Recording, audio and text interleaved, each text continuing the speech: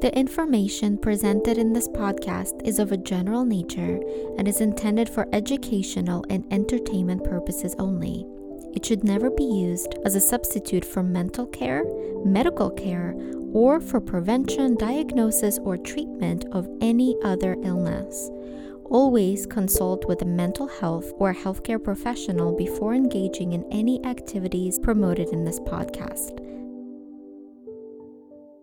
Have you ever wanted to be a superhero? Join clinical psychologist Dr. Janina Scarlett and host Dustin McGinnis as they explore the psychology behind your favorite TV shows, movies, books, comics, video games, and more. Thanks for listening and enjoy the show. Hello and welcome to Superhero Therapy with Dr. Janina Scarlett. I am your host, Dustin McGinnis. I am a musician, filmmaker, and all-around fanboy. And I am Dr. Janina Scarlett. I'm a clinical psychologist, author, and a full-time geek. Today we're going to be discussing The Crimes of Grindelwald. If you have not seen it, we will be discussing spoilers, so please apparate at this moment. I'm serious. Apparate if you haven't seen the movie. Are you serious? No. Serious is in the other movie. Harry Potter. Yes. It seems in this movie that manipulation is a core theme. Whether it's Grindelwald or the Ministry of Magic, what can be said of the manipulation of power and the power of manipulation? But it seems like both Grindelwald and the Ministry of Magic use fear as a tactic to get people to do what they want. Grindelwald especially, at his rally, he shows pictures from what looks like events from the upcoming World War II in order to get the rally attendees to be scared enough to join his cause. That's very much what some politicians do in order to polarize their supporters. By trying to make their opponents look like the bad guy, the rally attendees might inadvertently then join that leader's cause because they're terrified. Grindelwald is actually really interesting because for multiple people that he's trying to recruit, he might tell them exactly what they need to hear, almost like some kind of a wicked mirror of Erised.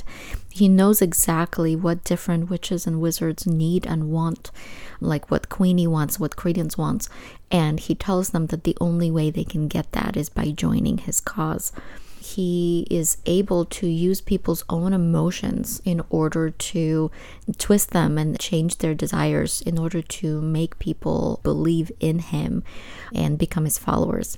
Similarly, the Ministry of Magic, the British Ministry of Magic, uses intimidation and threat tactics to try to get Newt to join them in fighting Credence.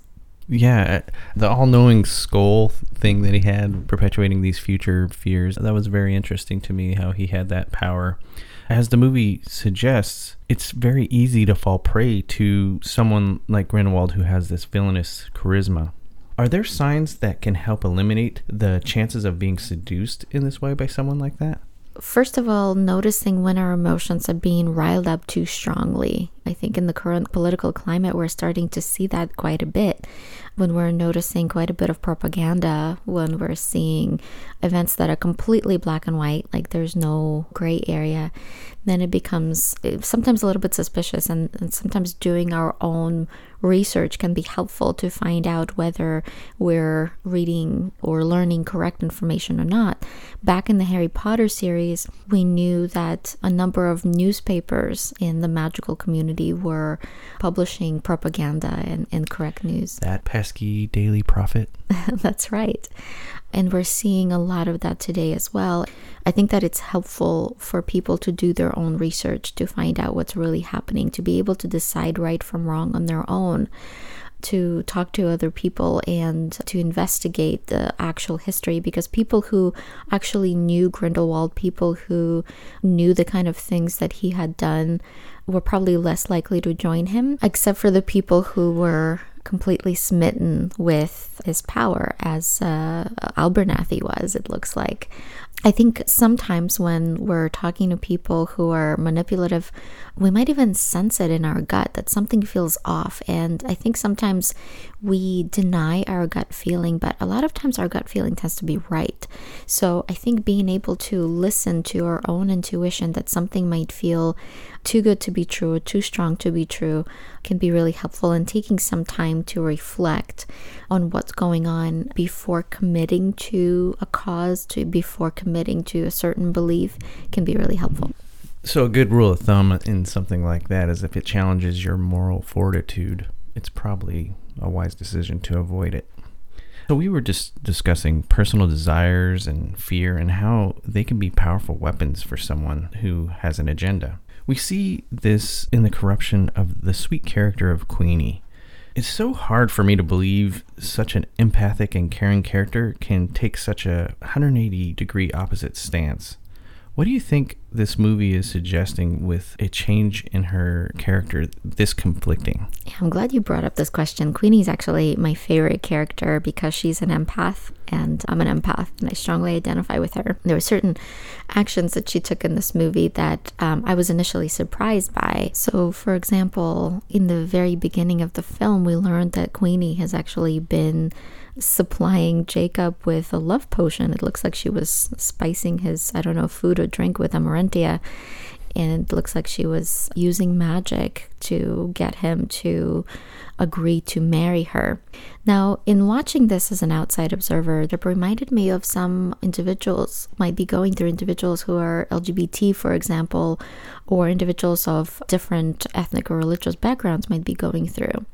And unfortunately, we see this a lot where, due to outdated beliefs, we see society or government or family members who might not be understanding about people wanting to marry someone they love just because they happen to not agree with that individual's preference or cultural background. To this day, we see people who are being disowned by family members or wanting to be with someone of the same sex or different religion, for example. By the time we see Queenie and Jacob in the beginning of Crimes of Grindelwald movie, they've already been rejected by Queenie's sister Tina, and we know that the American Ministry of Magic, the MACUSA, is not accepting of witches and no-mages, or muggles as they'd be called in the UK, marrying. And as a result of that, Queenie could actually be severely punished or jailed. And this broke my heart seeing this, because this very much reminds me of what a lot of people go through nowadays, fearing some kind of legal or societal consequences just for wanting to be with a person they love. Jacob, out of his love for Queenie, seems to want to cool things off in order to protect her. And understandably, Queenie wants to fight for their relationship. I don't agree with her choice of spiking him and making him do things against his will, of course.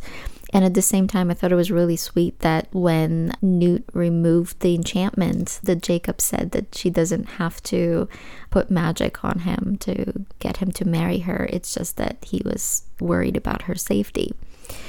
It seems that Queenie was feeling desperate and just wanting to defy the odds in order to be with the person that she loves. And it seems like when she met Grindelwald, him stating that people should be allowed to marry whomever they want was something that was really empowering for her. My brothers, my sisters, it is said that I hate les noms magiques. I do not hate them. I do not. For I do not fight out of hatred. Magic blooms only in rare souls. And I'm wondering if she joined his cause because she was trying to fight for her relationship, or for several other reasons. So one thought I had when watching this movie is I thought maybe Queenie is under the Imperius Curse. We've seen a number of people being under the Imperius Curse in this film as well as in the Harry Potter films. And seeing the way that Queenie left Jacob and was walking toward Grindelwald almost as if enchanted somehow made me wonder if she was under the Imperius Curse. It would make sense for Grindelwald to use any means necessary to get Queenie to join his side because she's an extremely powerful weapon. As an empath, Queenie is able to help Grindelwald understand what his followers are feeling and thinking, just as she helps him understand what Credence is going through at the end of the movie. Another fan theory or another thought I had is perhaps Queenie is becoming a double agent, kind of like what Snape was in Harry Potter. I'm wondering if a part of her joining Grindelwald's cause is to get close enough to him so that she can learn of his motives, so that she can better protect the people that she loves. Although I'm not really sure what exactly is happening, if her joining Grindelwald is a fight for her love or a way of protecting people she loves, or her being under the Imperius curse. I know that J.K. Rowling knows what she's doing. This is the second movie of 5, and I think if history has showed us anything, is that J.K. Rowling knows how to deliver really good stories. And I trust her, and I know that all our questions will be answered, and I know that the story is just developing. I'm very excited to see what happens next. I too trust J.K. Rowling. She's an amazing storyteller. This was a little hard for me, this scenario, but you bringing up the Imperius Curse, that does make it all better for me, because it would make sense. And it actually does, because there was a lot of time that they spent in that room alone. We don't know how long that was or what happened in that room after she was confronted. And she was acting kind of weird, and Jacob even said, snap out of it. So that's interesting. That's an interesting thought. We often discuss Harry Potter and the correlation between monsters and mental health disorders in this universe. Can you discuss the properties of the Obscurus and how it corresponds to mental health? Sure. It seems that Obscurus is, at least to me, just in observing it, I took it as a powerful metaphor for suppression, for emotion suppression, for example. Of course, I can't talk to J.K. Rowling's intentions for this, but as a psychologist, to me it seems like something that can be representative of what happens when we try to suppress powerful emotions. We know that when we try to suppress anger or grief or fear, then these emotions come out in other ways somehow. So for example, people who repress their grief for extended periods of time are likely to develop panic attacks down the line. And so a lot of times intense emotions or even sometimes physical illnesses can be a result of unprocessed emotions or traumas or grief processes. So it seems that when we're unable to express our magic selves in a way, then the consequences can be dire. We can, in one way or another, explode. So we know that when we're unable to express our frustration with something or someone, or process it in a helpful way, then we're likely to lash out at someone else, for example, or at ourselves. And that's very much what we're seeing with the Obscurus. We're seeing that it can develop when people are suppressing their magical potential. And personally, I believe that emotions are what makes us magical. And if we're trying to suppress them, I do believe that the consequences will be dire. He's very powerful. And the Obscurus is very powerful. And he's repressed things for so long. And it's very interesting that when he received the wand, he blew up the side of the mountain. I mean, that's super powerful. I didn't realize that Obscurus could actually perform magic too, because I thought their whole power was the fact that they repressed it and they became this monster. Well, Obscurus is actually a parasite that latches onto a magical being. So Credence is a wizard. He's someone that had never gotten a chance to practice magic. Because he became an Obscurial, he had been able to taunt people and even kill people and fly and things like that. But he is a wizard. He's a Dumbledore, as we learn. And it makes sense that he's incredibly powerful. I imagine that Ariana Dumbledore was extremely powerful as well. And the fan theory is that she became an Obscurial as well because her magic was suppressed, because she was tormented about being a witch. And if we know anything about Albus Dumbledore, we know that Dumbledores tend to be very powerful magical beings. So it makes sense that if Credence is indeed a Dumbledore, which, I think we have to wait to fully confirm, but it does seem as though he's a Dumbledore, then it makes sense that he's going to be really powerful. And I wonder if him being an Obscurial makes him an even more powerful wizard.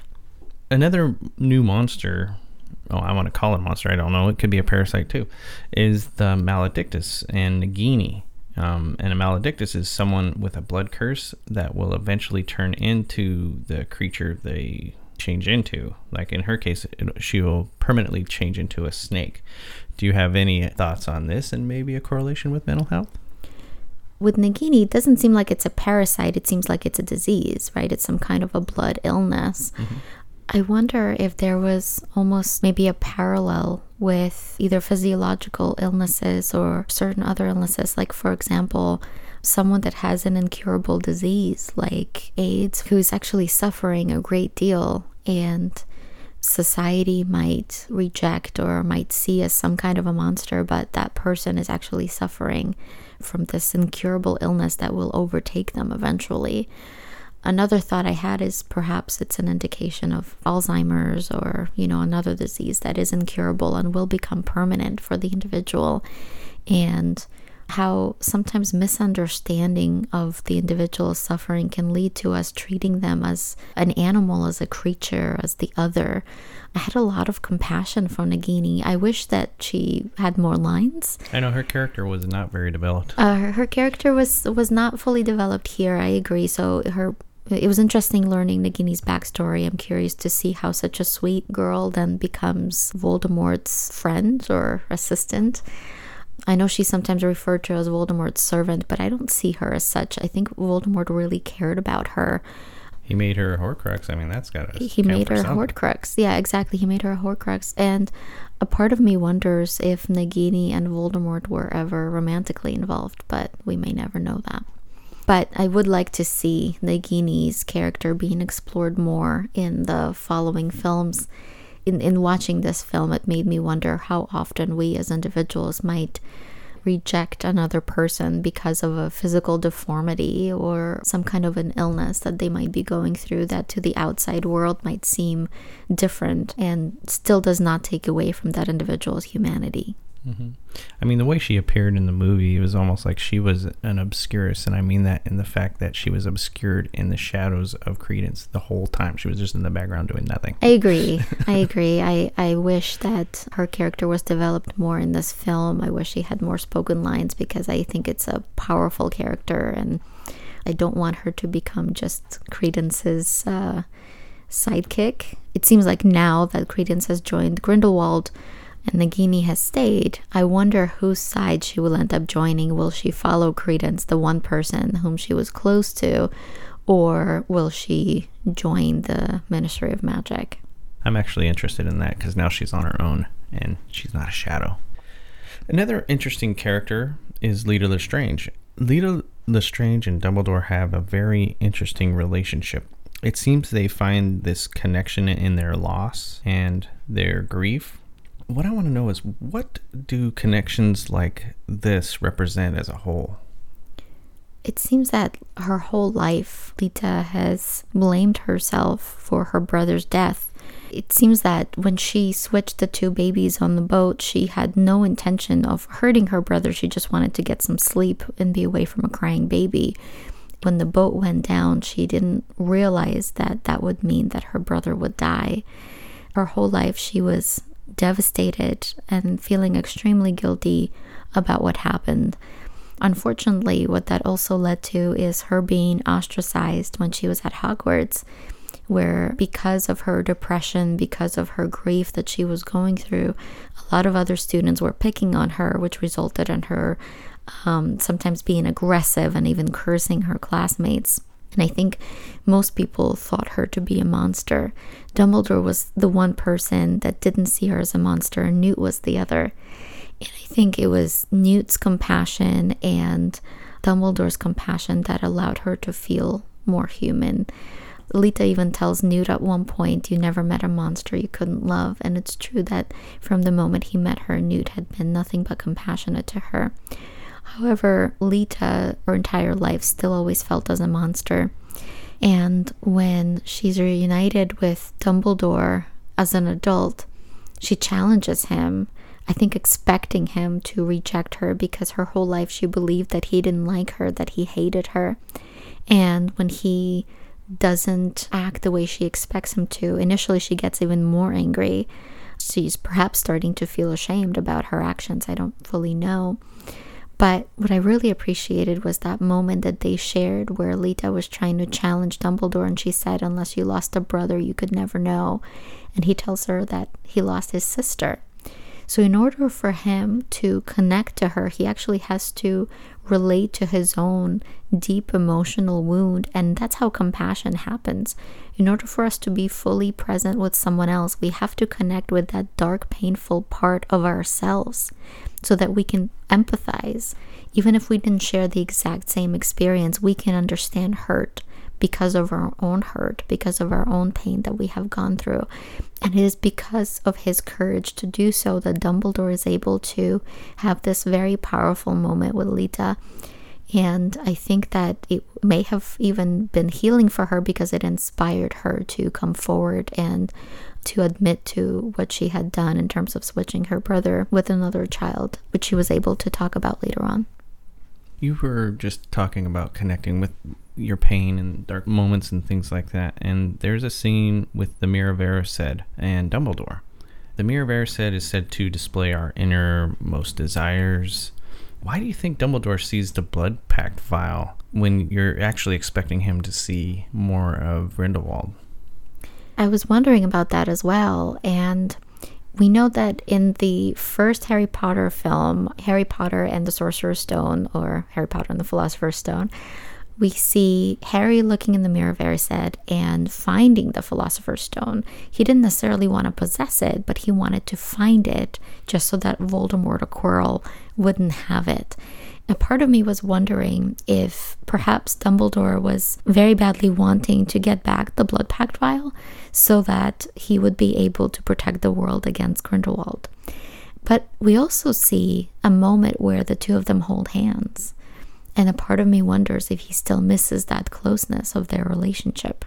I think Dumbledore's true feelings are probably going to be really difficult for us to understand at this point.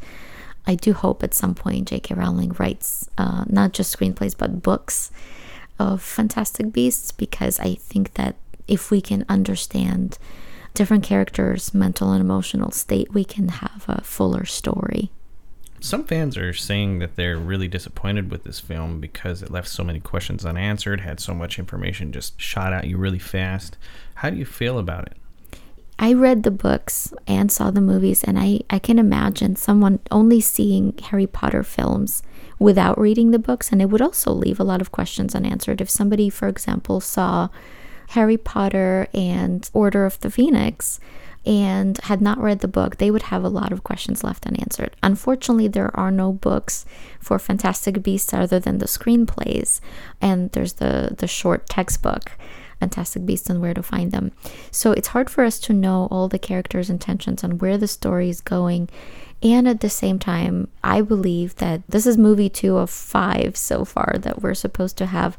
Given what we know about J.K. Rowling's storytelling, I think that she's just setting the ground for what's about to come in the next 3 films.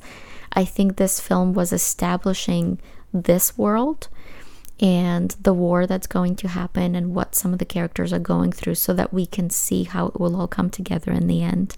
So as I mentioned earlier, I trust J.K. Rowling. I want to get it on a t-shirt.